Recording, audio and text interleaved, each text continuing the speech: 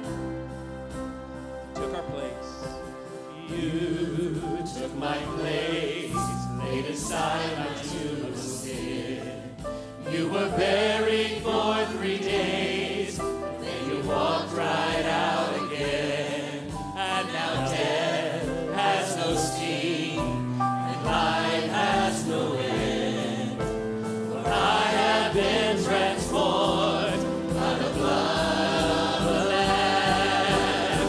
Thank you, Jesus, for the blood applied. Thank you, Jesus, it has washed me white.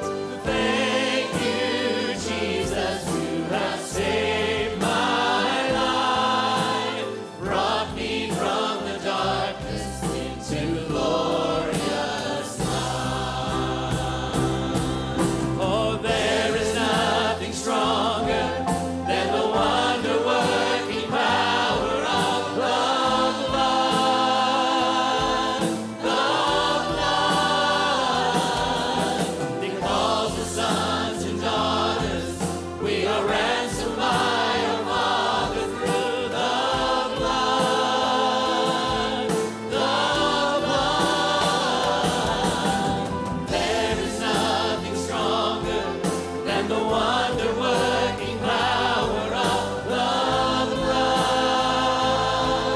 The blood. Because the sons and daughters, we are ransomed by our Father through the blood. The blood. Thank you, Jesus, for the blood applied. Thank you, Jesus, it has washed me white. Thank you, Jesus, you have saved my life.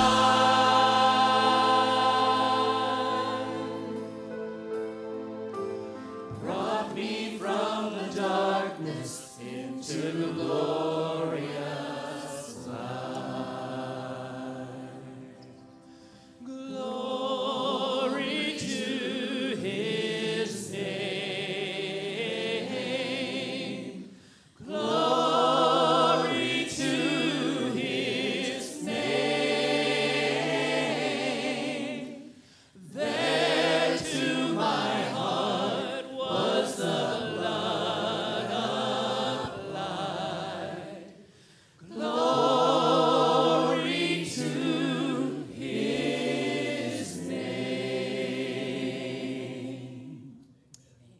Lord God, we just want to give you all praise and glory today. And in our tithes and offerings, we want to give you the glory.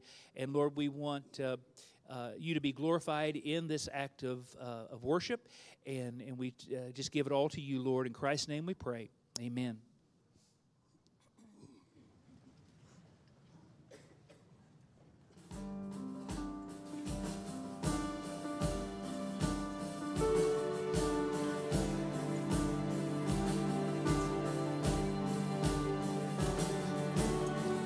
You hear me when I call.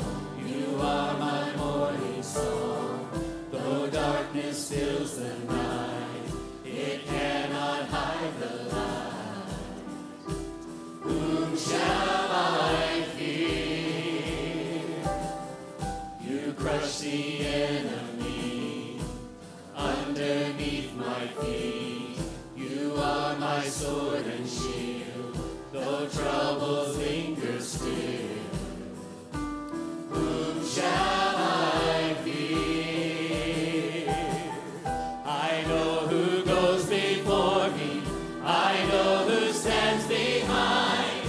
The God of angel armies is always by my side. The one who reigns forever, he is a friend of mine. The God of angel armies is always by my side.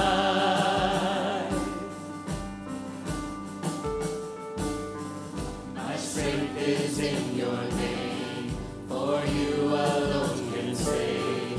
You will deliver me.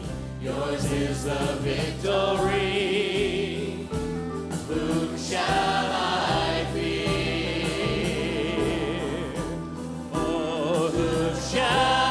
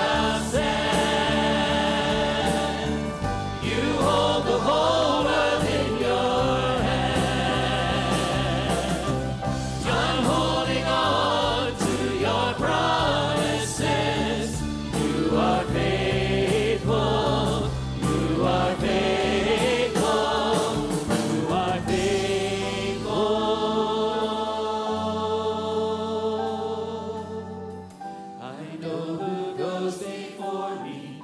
I know who stands behind. The God of angel armies is always by my side. The one who reigns forever, he is a friend of mine. The God of angel armies is always by my side. I know who goes before me. I know who stands behind. The God of angel armies is always by my side. The one who reigns forever, he is a friend of mine. The God of angel armies is always by my side. The God of angel armies is always by my side.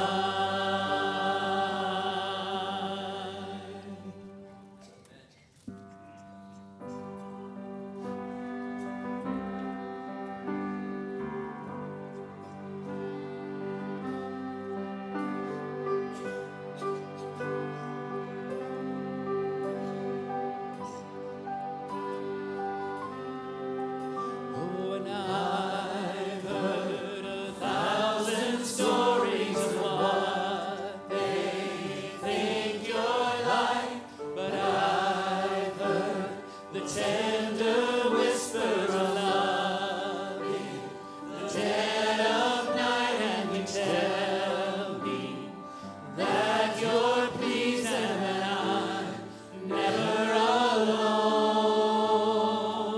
You're a good, good Father.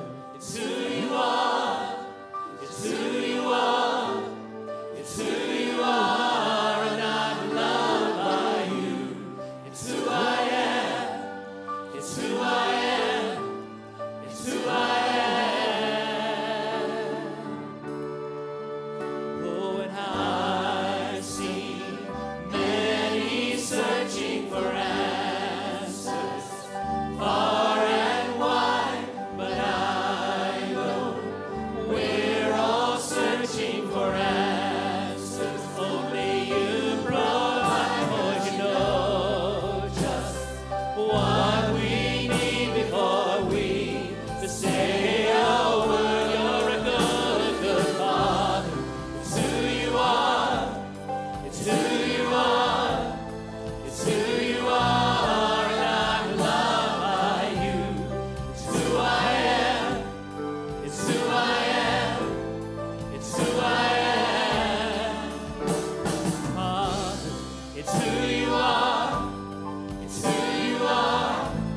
It's who you are, and I'm loved by you. It's who I am. It's who I am. It's who I am.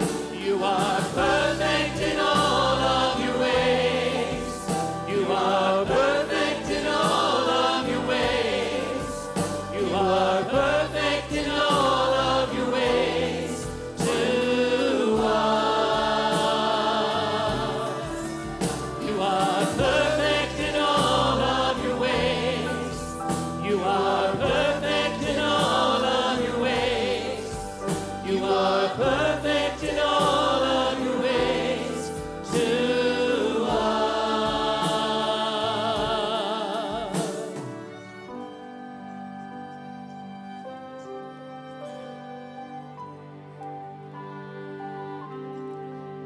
Oh, it's love so undeniable.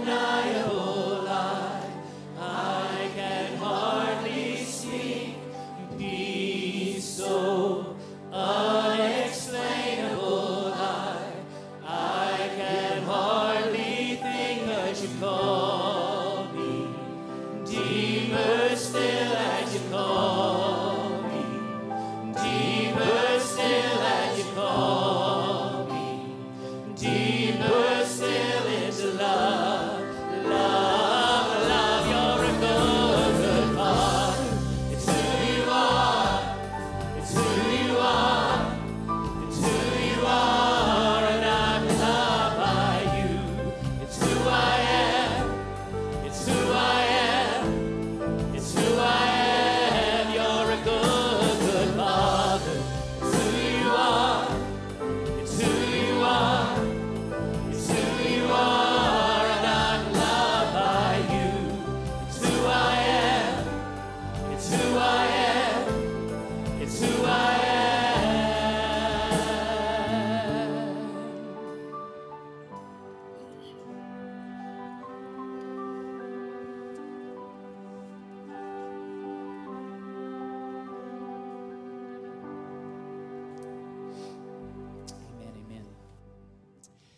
we're excited to share with you a song that goes right along with what Brother Phillip would be preaching, Psalm 3, Thou, O Lord. I hope as you hear the song, you'll hear sort of the dark dissonance at the beginning, and that's really symbolic of our life, isn't it? Without Christ, it's dark and it's dissonant. But then there's that part that says, but Thou, O Lord, but God, right? And that's when the light shines through. And hopefully you'll hear that too. I can't not share this story. Thanks, Mike, for being up there running the lyrics. Andy Ellett was at practice, and he got called away. He's an anesthesiologist, and he was on call. He got called away to help with a heart surgery. And he texts me, and he says this, but while I'm on my way there, I'm going to be praying for all those here that need heart surgery. Some of us do today, amen? And so allow God to operate as needed, amen?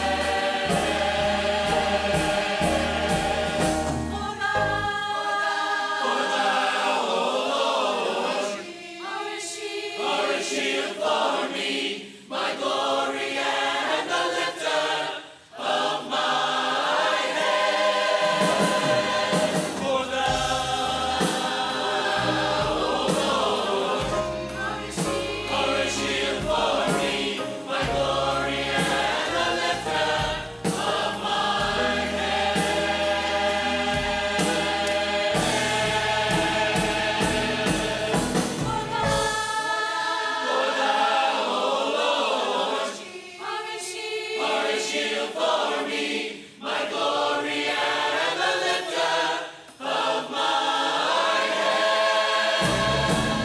For thou, O Lord, art a shield for me, my glory and the lifter of my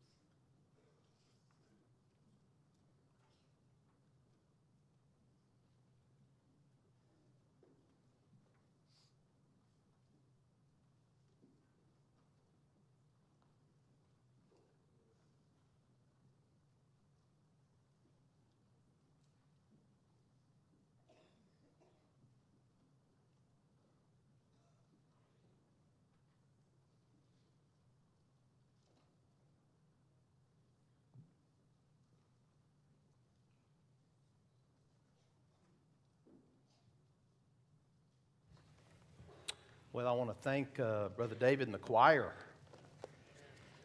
He said to me during the week, I want to do this song, but it's 4th of July weekend, closest one to the 4th, and don't know about instruments and don't know about participation, but man, that was good. Praise the Lord for work to lift our voices, to sing.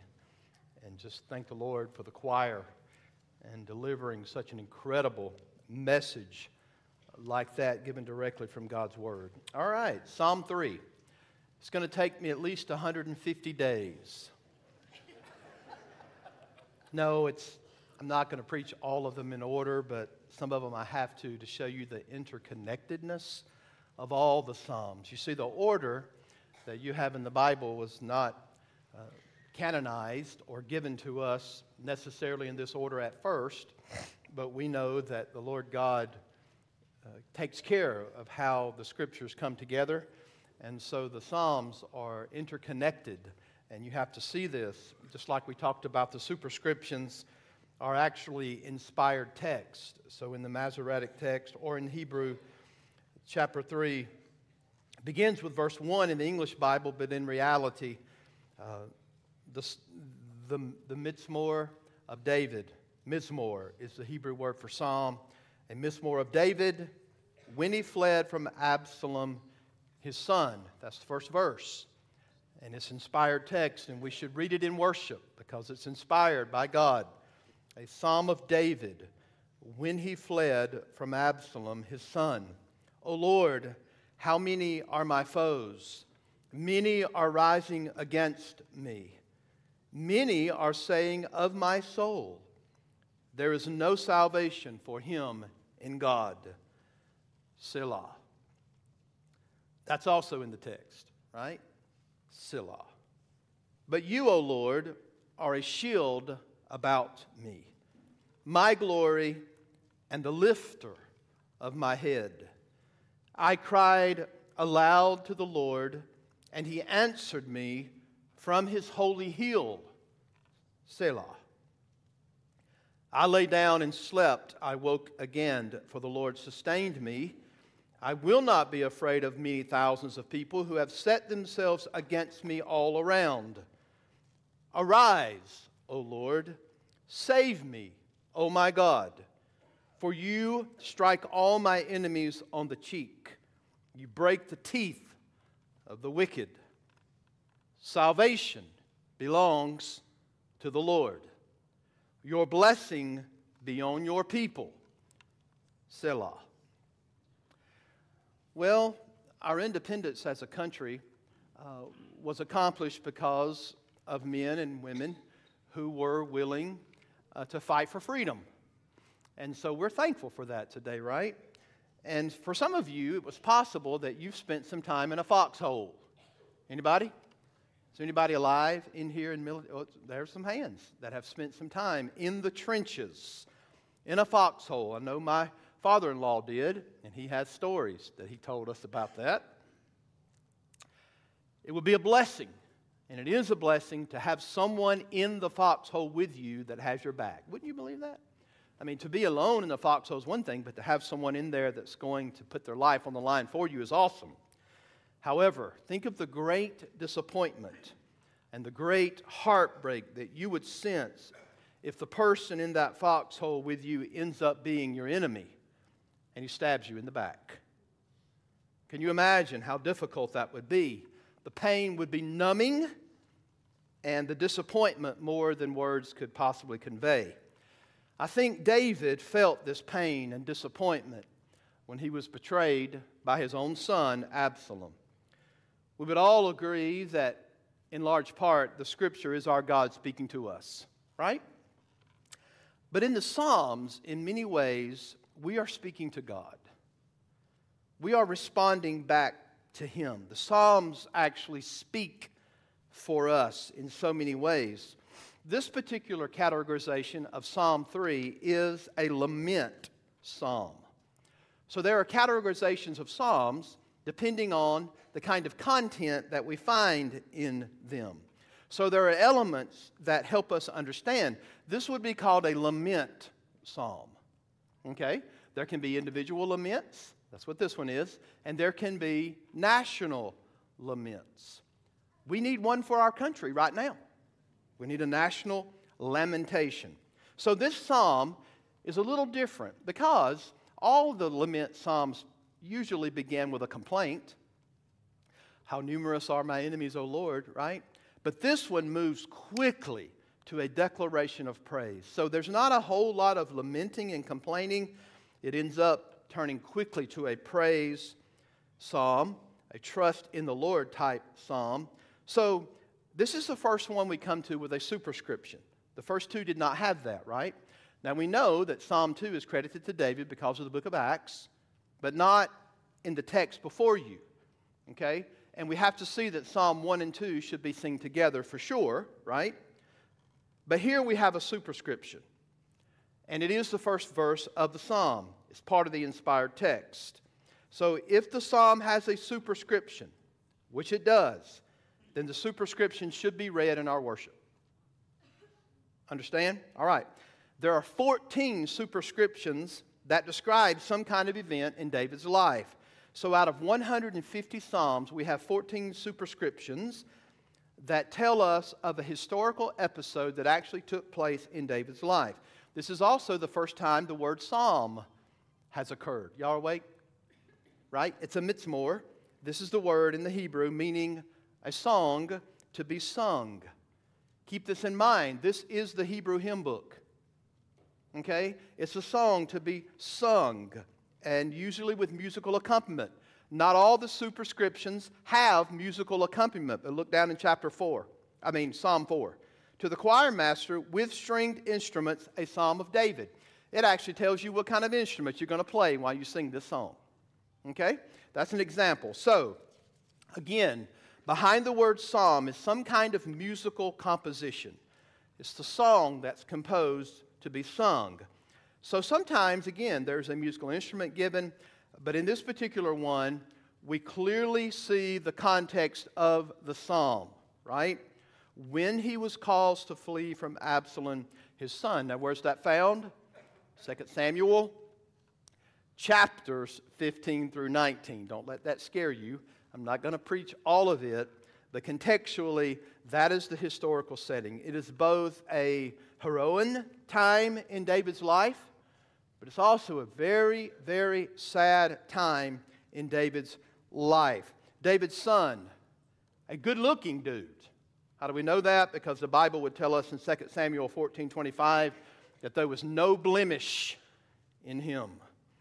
And he was loved by his father. And even after Absalom murdered his brother Amnon for raping his sister Tamar in 2 Samuel 13, David still forgave him.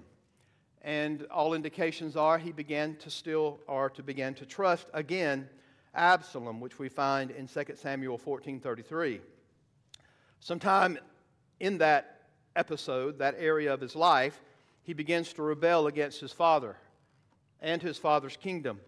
Joab, David's general, compels David, go sit down and speak to your son Absalom. But Absalom, according to the word of God, begins to sit at the gate, and he begins to play upon the people's discontent with the way things are. 2 Samuel 15:6 tells us that Absalom stole the hearts of the men of Israel. Now, this is supposed to be the golden age in David's reign.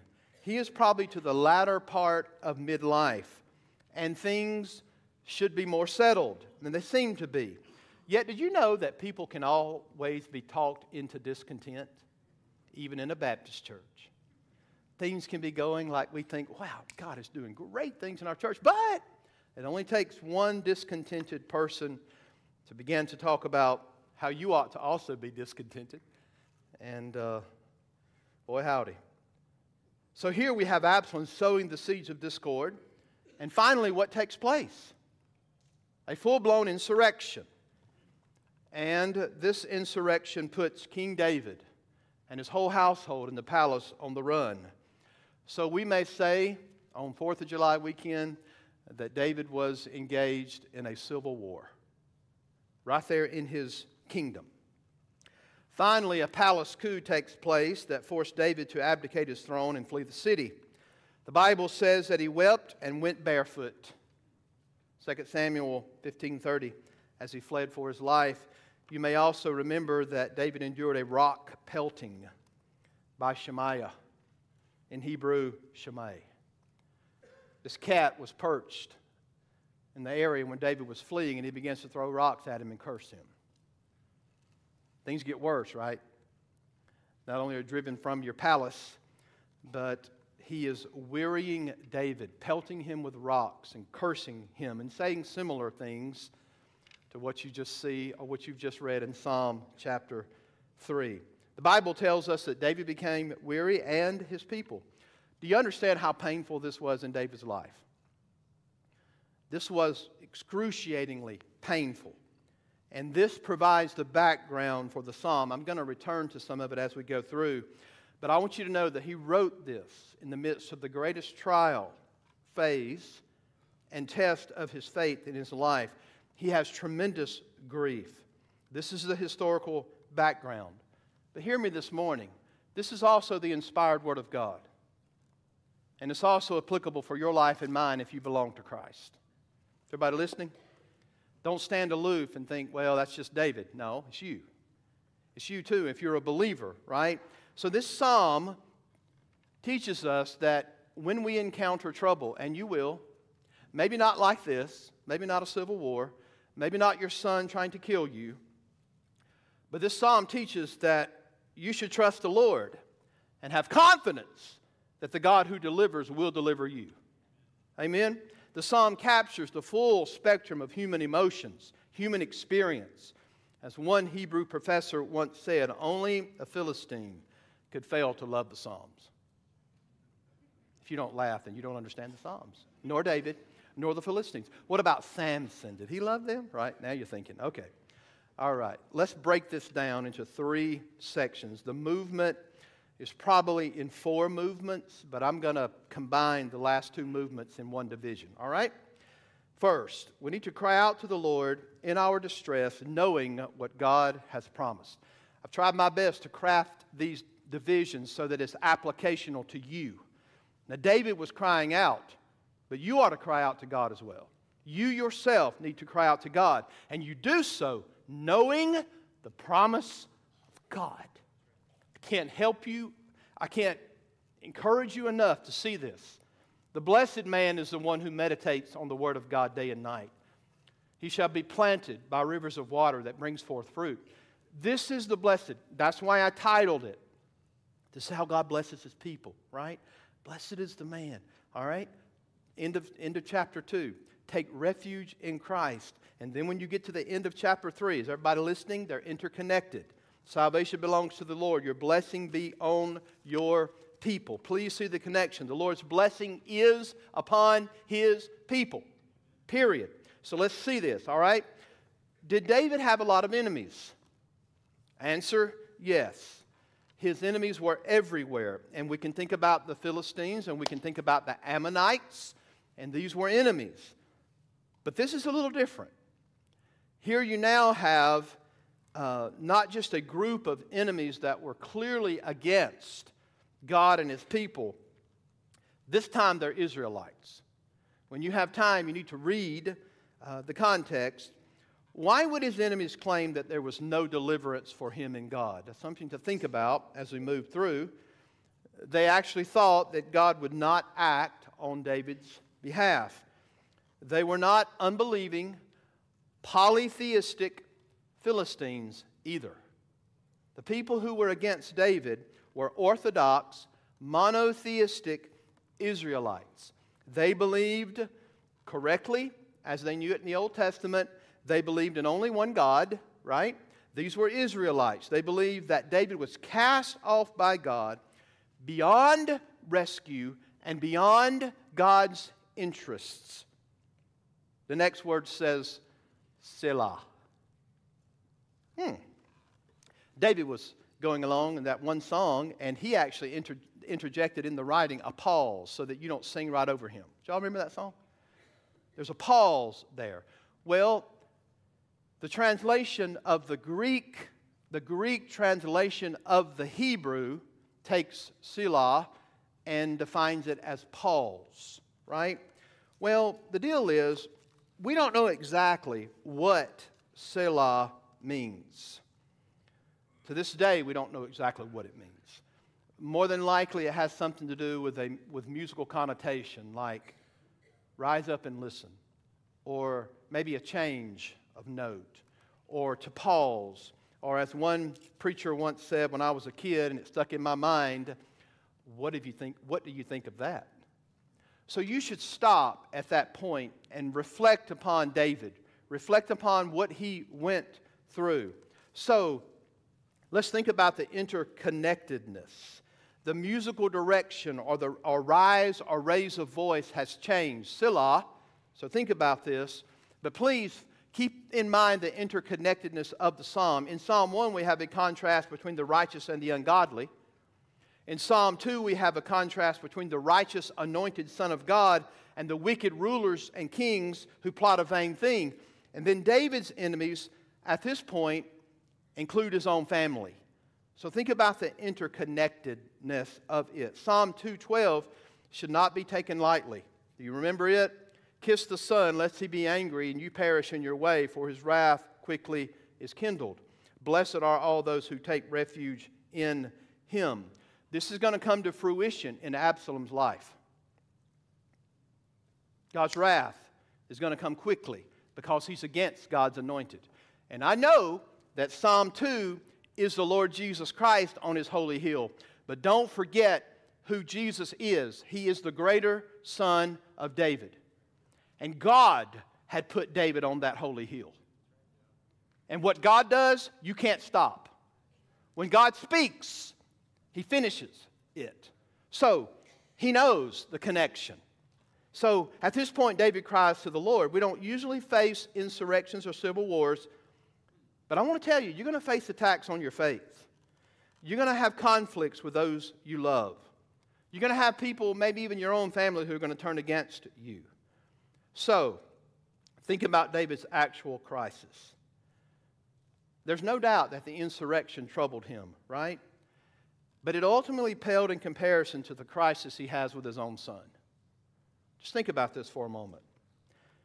His faith was under attack, and they're saying God is not going to deliver you.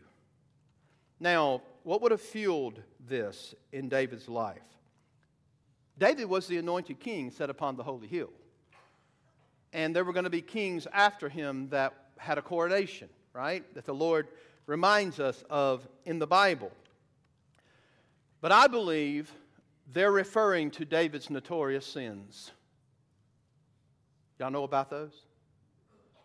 So 2 Samuel 11 through 12 speak of those notorious sins. He had murdered Uriah. He had stolen his wife Bathsheba in adultery. His family life was a disaster. His daughter had been raped. A son has been murdered. And now his son's trying to take his life. Anybody want that family situation? We know what the Lord told David regarding his own household. The sword's not going to depart. David, your faith is a mockery. This is what they're crying out to him. You've actually given, David, Israelites are speaking, you have given our enemies a reason to blaspheme God.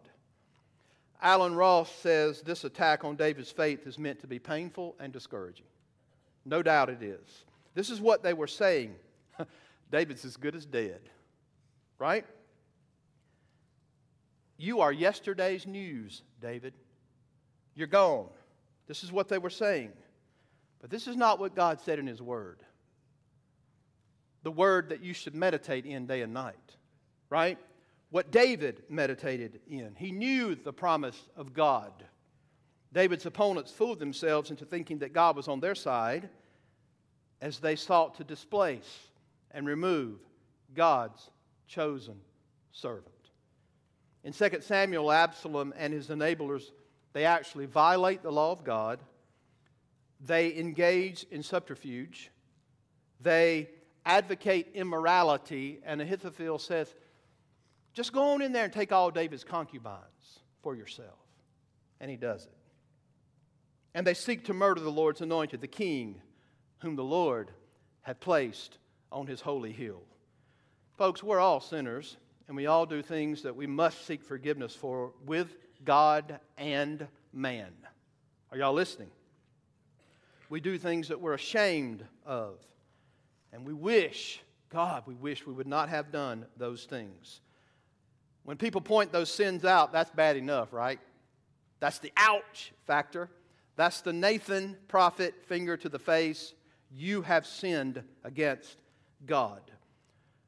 But then this is ratcheted up more because the people are actually attacking David's faith in the Lord or the Lord's care over David. And they begin to question his motivations. That's a different animal altogether, right? That's kind of like kicking a man when he's already down. And I want to tell you today that you need to check your own heart at this point.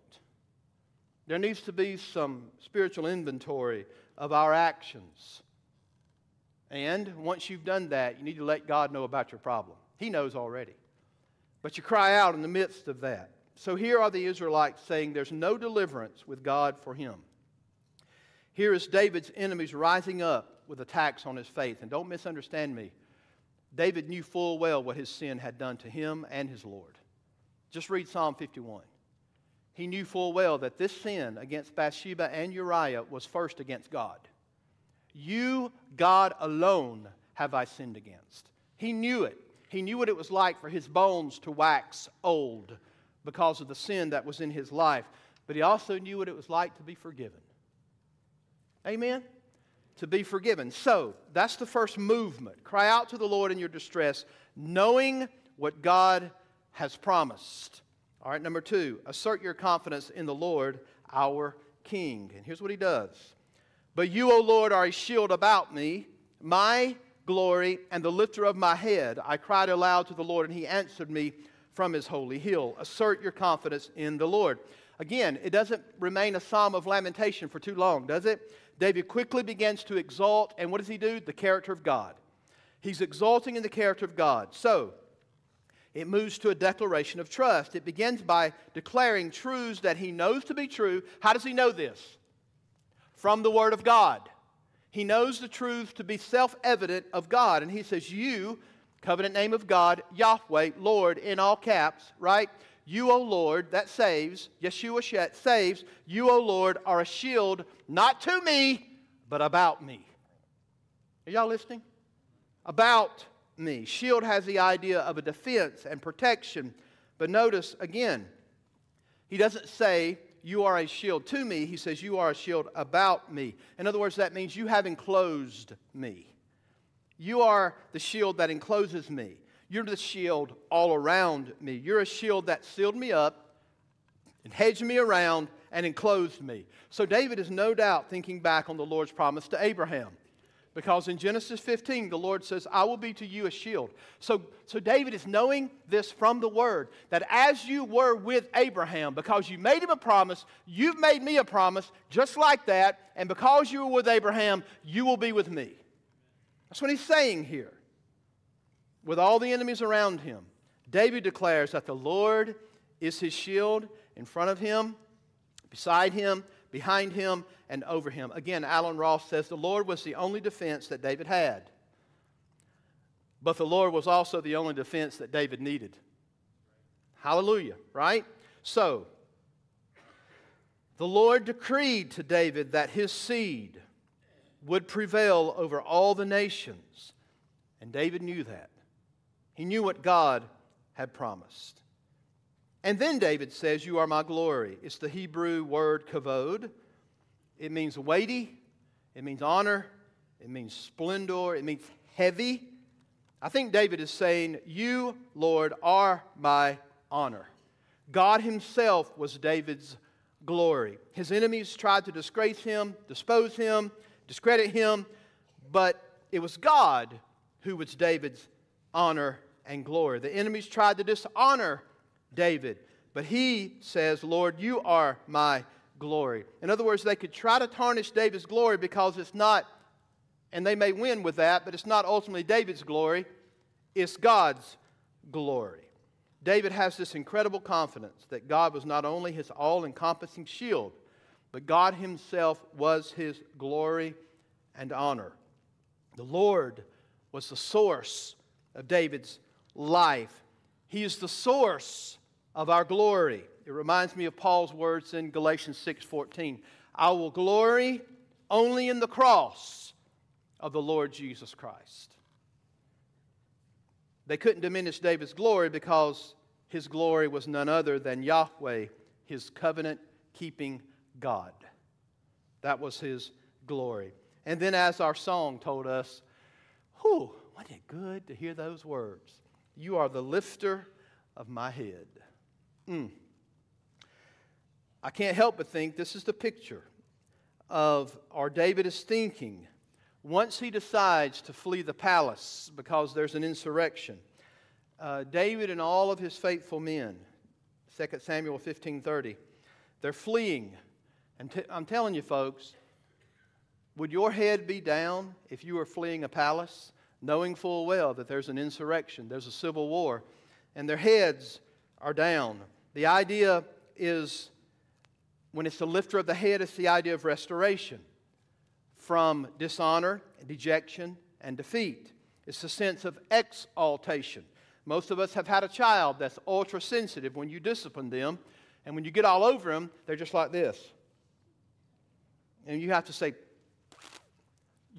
sometimes you get them a whole face and you lift them up, say, look me in the eye. Yes, you've sinned, but your Father loves you. You're accepted, right? So this is the thoughts on that. Your Father loves you regardless. David says, you are the one who lifts my head. Whew. You have exalted me when it looks like I have been defeated. Only God can do this. You lift my head high even when I have been dejected. The Lord heard me from his holy hill. Isn't that good? Where God has placed the Lord Jesus Christ. This is a place where God had installed David as king, and it was from here that he receives the word from the Lord Yahweh, the Lord God, the Lord Jesus Christ. This is where he hears his answer. God made a promise to David. And I want to remind you today that our God is the same God he's always been. He never changes, and he keeps his word today. He keeps his word today. He cried out, and the Lord heard him. Last movement, you ready? Rehearse the Lord's divine protection over your life. So again, this is in the movement of a prayer. David is recapitulating somewhat. He's coming back and he's telling you about the prayer.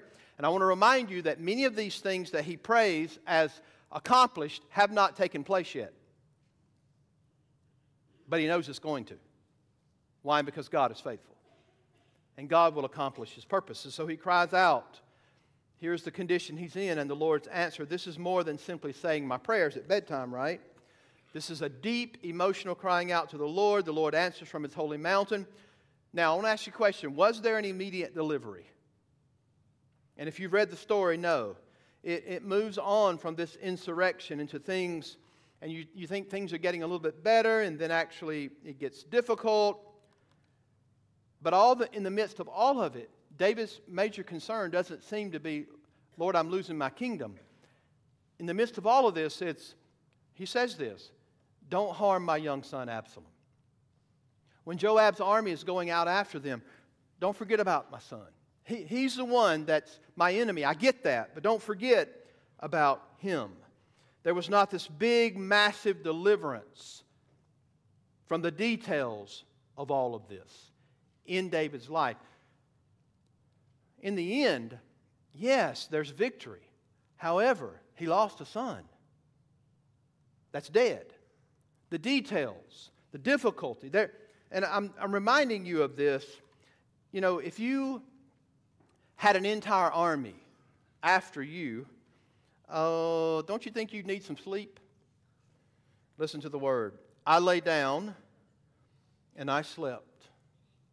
I woke again, for the Lord sustained me. So, if you had an army after you, you would need some sleep. What will your thoughts be? Man, with this many people after me, am I going to wake up in the morning? Am I going to make it through the night? Will I be alive in the morning? If you're in a war zone, you're going to have a hard time sleeping. Why? Because every shadow, every noise, everything you hear, you think someone is closer and they're going to kill you. I think the wording may be as simple as this. I cried out to you, you answered me, and I woke up. I think it may be as simple as that. The immediate token of deliverance was that you woke up the next morning. Right? God sustained me, David says, through the night, and he fully expected this.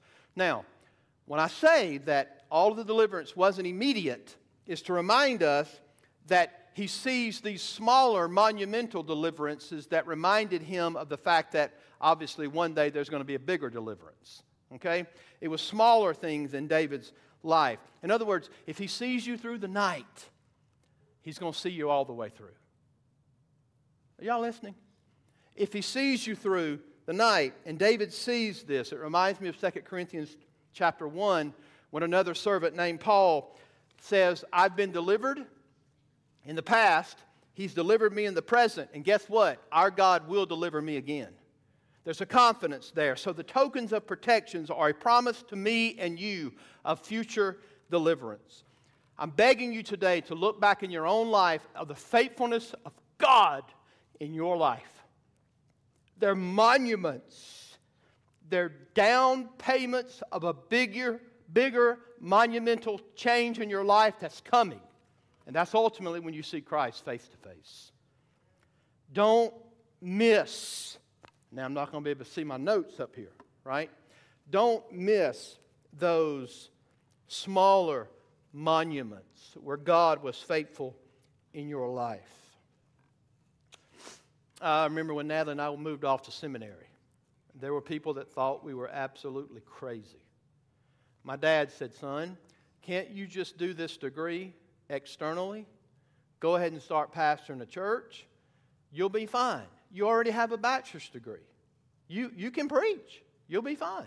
It's not what God told me to do, Dad. I'm going to school. So I'm 24 years old. Natalie is 21. She's really not 3 years younger than me. Don't think I've robbed the cradle. She's only 2 years, really, but you know how those dates work. Right now I'm 52. I'll be 53 Friday.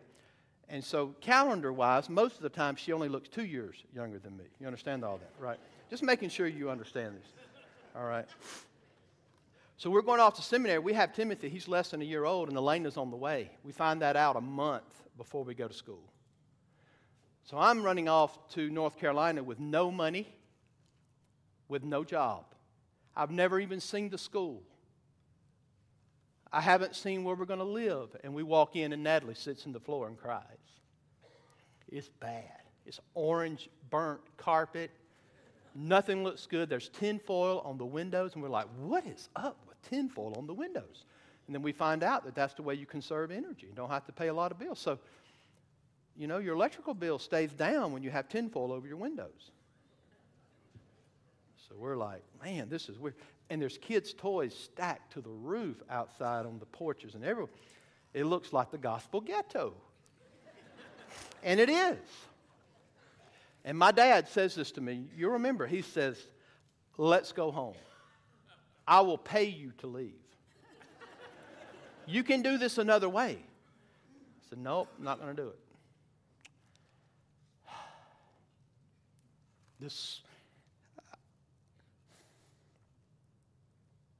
Hold on. You know, God knew this. We needed a monument, right? If you've ever been there, you know how God works. So I'm standing there in the middle of the floor in this gospel ghetto. And my dad is standing beside me, and this older fella comes out from the back of a room, and he's holding a paintbrush. And I thought, oh, gosh. And my dad says, you're a painter? And he says, yeah, I paint all the seminary housing. When somebody moves out, I paint it for the next family moving in. His name was Mr. Ross. And my dad said, my son's a painter. I said, and he reaches his paintbrush out to me. And I took it and flipped it. If you hold it like this, you're not a painter. Don't sign up for any painting job. All right? We don't need you. Okay? But I flipped it over and held it like you're supposed to hold a paintbrush immediately, just by natural occurrence. He said, you're hired, and I'll pay you $12 an hour. Folks, I didn't have a job. Nothing. No understanding of what God was going to do. And immediately, first day, when I stepped on the campus, I had a job. Most guys went through seminary with their wives putting them through. It's called a PhD. PhD. Putting honey through. PhD. PH2. Most of those wives worked, and the husbands, God gave me a job. I worked, made it through seminary in 3 years. Natalie didn't have to. God took care of us. I'm just telling you, that was a monument for us. That was God saying, I got this. And He always has. Ups, downs, doesn't matter. I have confidence that what God starts, He will finish. I'm not David, don't claim to be. I'm not Paul, but I serve the same God they served. And when He's done with me, it might be tomorrow. I may not see Friday. I don't care. Then I'll see Him. Right? So you've got to have that kind of confidence in God. He's got a faithful track record. Right? Doesn't matter what comes our way. No matter what the difficulty is. You need to see that He's protecting you. You can be confident. Right? So, now can I get back to where I am? All right? So, those monuments in life, okay? So, if you have been in serious emotional turmoil, ridden with anxiety, then you know these words are incredibly precious to us. I laid down and I went to sleep. And I woke up. I got to wipe my face. Y'all mind? This is all filmed, right? I don't care. Right, Brother Phillip? No, I'm not really worried about it too much. You gave me sleep. I went to bed. I slept like a baby with enemies. Listen to this. All around me, I have confidence in God. Folks, this ought to be precious to you. This is what David is saying. He is the one who provides me with sustenance. He provides me with provision. He gives me protection. He lets me sleep. Reminds me of Psalm 121. Our God, the God of Israel, is a God who never sleeps, never slumbers, and His eye is always upon me. And then He says, my help comes from the Lord. Isn't that awesome? So, because our God never sleeps, I can. Right? So, He names them 10,000s, the plurality of His enemies are all around him, but I'm not going to be afraid because God is my shield. He's enclosed me. In Psalm 56, he will say numerous times, my hope is in the Lord, and therefore I will not be afraid. He knows what God has promised for him. So that's the content of his praying, crying out to the Lord. Notice this poetic parallelism, beautiful balance at the end. Arise, O Lord. Save me, O my God. And then he reminds us that he will take care of his enemies, the Lord will. But it's interesting that David is actually giving a series of imperatives back to the Lord. This is interesting. Lord, you save me. You take care. You deliver me. In other words, David's faith was anchored in the sovereignty of God. There's also unmistakable urgency in the prayer, though. Lord, you can do this. Do it now. Save me. There's urgency. Anybody ever been in that situation? God, I got to have help. Not tomorrow. Now. Arise. Save me. Arise. Hey, don't miss this. My covenant God. He's saying to him, you're Yahweh. You're the one who made this covenant with me. You're the one that came after me. Pursued me. Lord, stand up and deliver me. Arise, my covenant-keeping God, and save me. You've broken the jaws of my enemies. In other words, he will jack the jaw. He will smash the teeth of the ungodly. This is not pleasant. Has overtones from Genesis 3. He'll bruise your heel, I'll crush his head. Okay? So, the language is to crush the jaw. You've shattered the teeth of the wicked. Much of what David is speaking of has not happened yet. This is called a prophetic perfect. He has full confidence that God is going to do this. You know this is found in Romans 8:28. It is. God himself. And we know that he works all things together for good to them that love him and are called according to his purpose. So God has a purpose. What is it? That those he foreknew, he also predestined. That those he predestined, he also called. Those he called, he also justified. Those he justified, he will ultimately glorify. That's called a prophetic perfect. In other words, the ones that God has justified, you think you can lose your salvation? You're wrong. Those he has justified, he has already glorified in heaven. That's the terminology taken from the Old Testament word yada, which doesn't mean that God saw and foreknew a decision you would make. It's the whom, not the what. Yada has persons involved with intimate knowledge. Jeremiah 1:5. God knows you intimately, therefore this is his purpose. David knows, God, you know me inside and out. He says this, therefore I know my God, and you're going to come through. Even though some of these things have not happened yet, you will come through. All right. How can I close this sermon down? Well, there's going to be conflict, how God delivers David. There's going to be Ahithophel, and there's going to be another counselor, Yeshua, I think that's right, Yusha. And there's two counselors, and one of them is going to feed a line to Absalom that you should go ahead and act tonight. Go ahead and go against King David. And I'm going to go against him because he's weary, and I'm going to take care of this issue, and I'm going to strike him down. But the other counselor says, no, wait a minute, I don't think his advice is good. And here's what you ought to do. And he gives them another plan of action. And the Bible says it so clearly. I want you to see it with your own eyes. Chapter 17, the end of verse 14. 17:14. For the Lord had ordained to defeat the counsel of Ahithophel, so that the Lord might bring harm upon Absalom.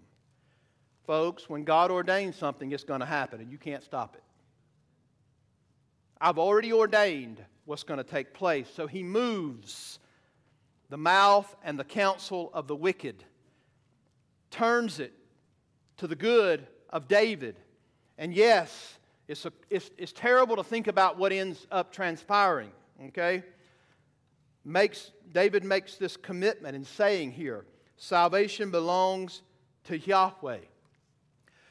I want you to understand that that's true salvifically all day long. But David also knows what it means for him to be saved physically, right? Because God ordains it in such a way that Absalom's hair gets hung in the branches of an oak tree. I mean, my goodness. And somebody sees him hanging there and they report it back and say, this guy's hanging up in a tree. And they say, well, why didn't you just strike him down? He says, I'm not going to touch the king's son. He had way more sense than anybody else had. And so, eventually, Joab orders that he be struck down and Absalom is killed. God delivered David. He'd already delivered him from the mouths of lions and Goliath, right? God delivers David. I want to remind you that in all of biblical history, our God is a God who delivers. Aren't you thankful? He's a God who saves. That's His specialty. Don't you like it? Not only does He save you spiritually, but He also saves you physically. So, David could write, salvation belongs to the Lord. Y'all know someone else who said this? Jonah. Knucklehead prophet. Wanted to do it his own way. God says, you're going to do it my way. And finally he sees that, I better do it God's way. And he does.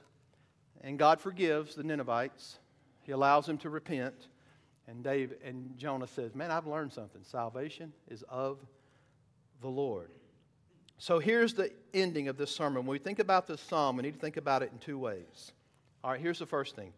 David, as Israel's king, suffered and underwent attacks. His own enemies, his own people tried to betray him. Yet God delivered him from all of his enemies and saved David against all odds. Again, they said there's no salvation for David. But God does it. They say there's no salvation for David. David turns around and says salvation belongs to the Lord. Right? Think about the connectedness of this. David's son, the greater one, the Lord Jesus Christ, knew what it was like to have enemies increase. He was disowned by his own flesh and blood. He came into his own, and his own received him not. He was rejected. His own trust in his Father was belittled. They assumed he was cast off and rejected of God. Isaiah 53. He knew the victory of deliverance through prayer, Hebrews 5. God answers that prayer, and 3 days later, he comes forth from the grave. Talk about a victory. Amen? David's greater son knows what it is to say salvation belongs to the Lord because he is the Lord.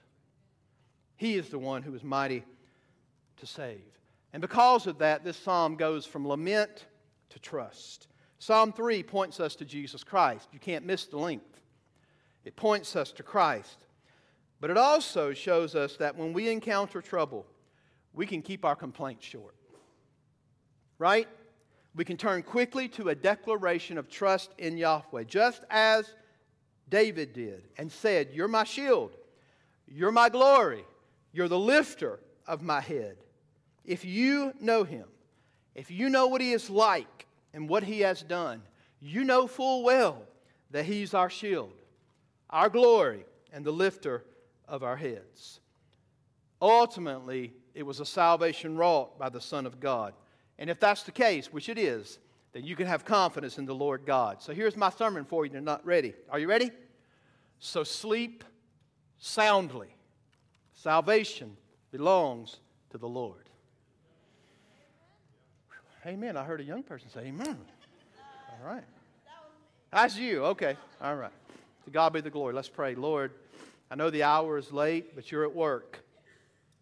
Thank you for your word. Lord, I've just been so encouraged, blessed by your word in studying the Psalms. Lord, I needed it. Lord, I said these are Psalms of summer, and Lord, Father, I needed to hear what you say in your word, to study it. Lord, you are a shield about us, our glory and the lifter of our heads.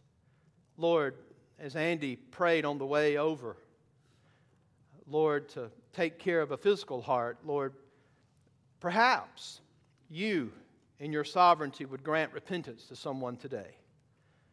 That you would visit a heart, take out the heart of stone, put in a heart of flesh. It's pliable. That is tender to Christ. Remove the hardness from someone's heart. I pray, Jesus, they would see you on your holy hill. I pray they would see that salvation belongs to the Lord. You're the only one that can save us from the penalty of our sin. Thank you for your perfect obedience. You, who knew no sin, became sin for us, that the very righteousness of God may be in us. God, we thank you for it. Lord, for Christians today, would you help us? Help us to have confidence in you and declare it to you with praise. In Jesus' name we pray. Amen.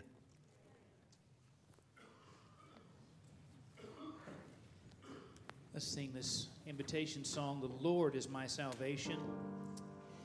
The grace of God has reached for me and pulled me from the raging sea, and I am safe on the solid ground.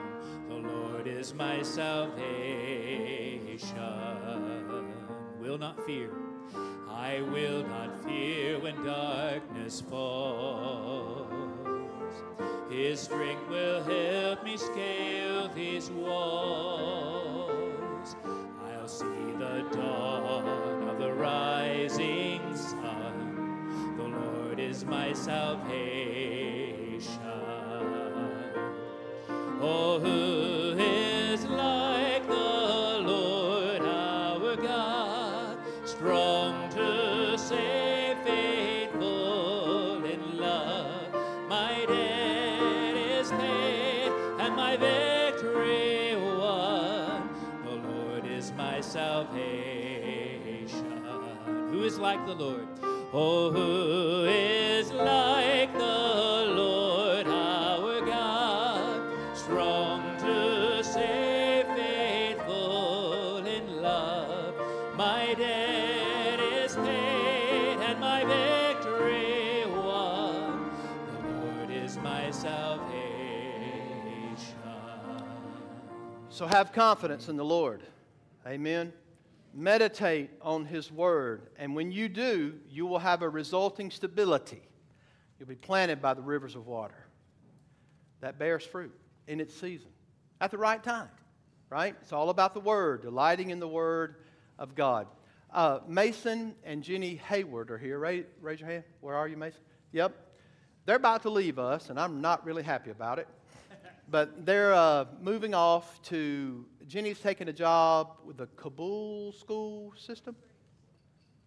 Willow Springs. And Mason got a job in West Plains. So they're going to relocate to that area. Love them. They have gotten married since they've been at our church and been members for a while. I think they're in Chad's Sunday school class, and we're all going to miss them. But pray for them as they go over to Willow Springs, and I'm praying they'll get them another job and come back. All right? But no, you trust the sovereignty of God, right? His direction. We pray for them. Glad to have my brother and sister-in-law, Jeff and Cindy, are here with us. He comes about twice a year to straighten me out. He's my older brother. Yeah. Y'all think I need to be straightened out? Ask Natalie. She'll tell you. I definitely need to be straightened out a lot. But no, glad they're here with us. It's a blessing to have them. I know you'll be with family and friends over the weekend. Stay safe. Trust the Lord. Put your focus on Him. We're appreciative. I will add in that I not only went to Guatemala with a group of people in this church that I love, and it's such a blessing to get to know people, but to serve with you this week out in our community was awesome. We got good people and a good church, and God has blessed us, and it ought to be all for God's glory, right? He is our glory. It's for Him. Amen. All right, Brother David. Hey, real quick, there's a misprint in the bulletin. Seniors, we're going to the Queen Esther Sight and Sound. Deadline is not today. It is the 16th. So you still got 2 more weeks.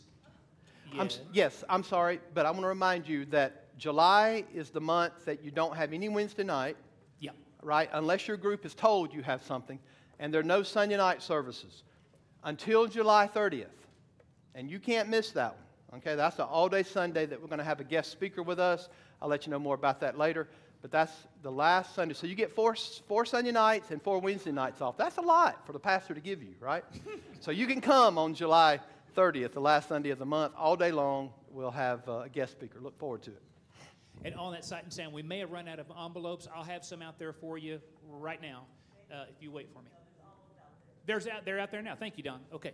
God bless you. Have a wonderful 4th of July.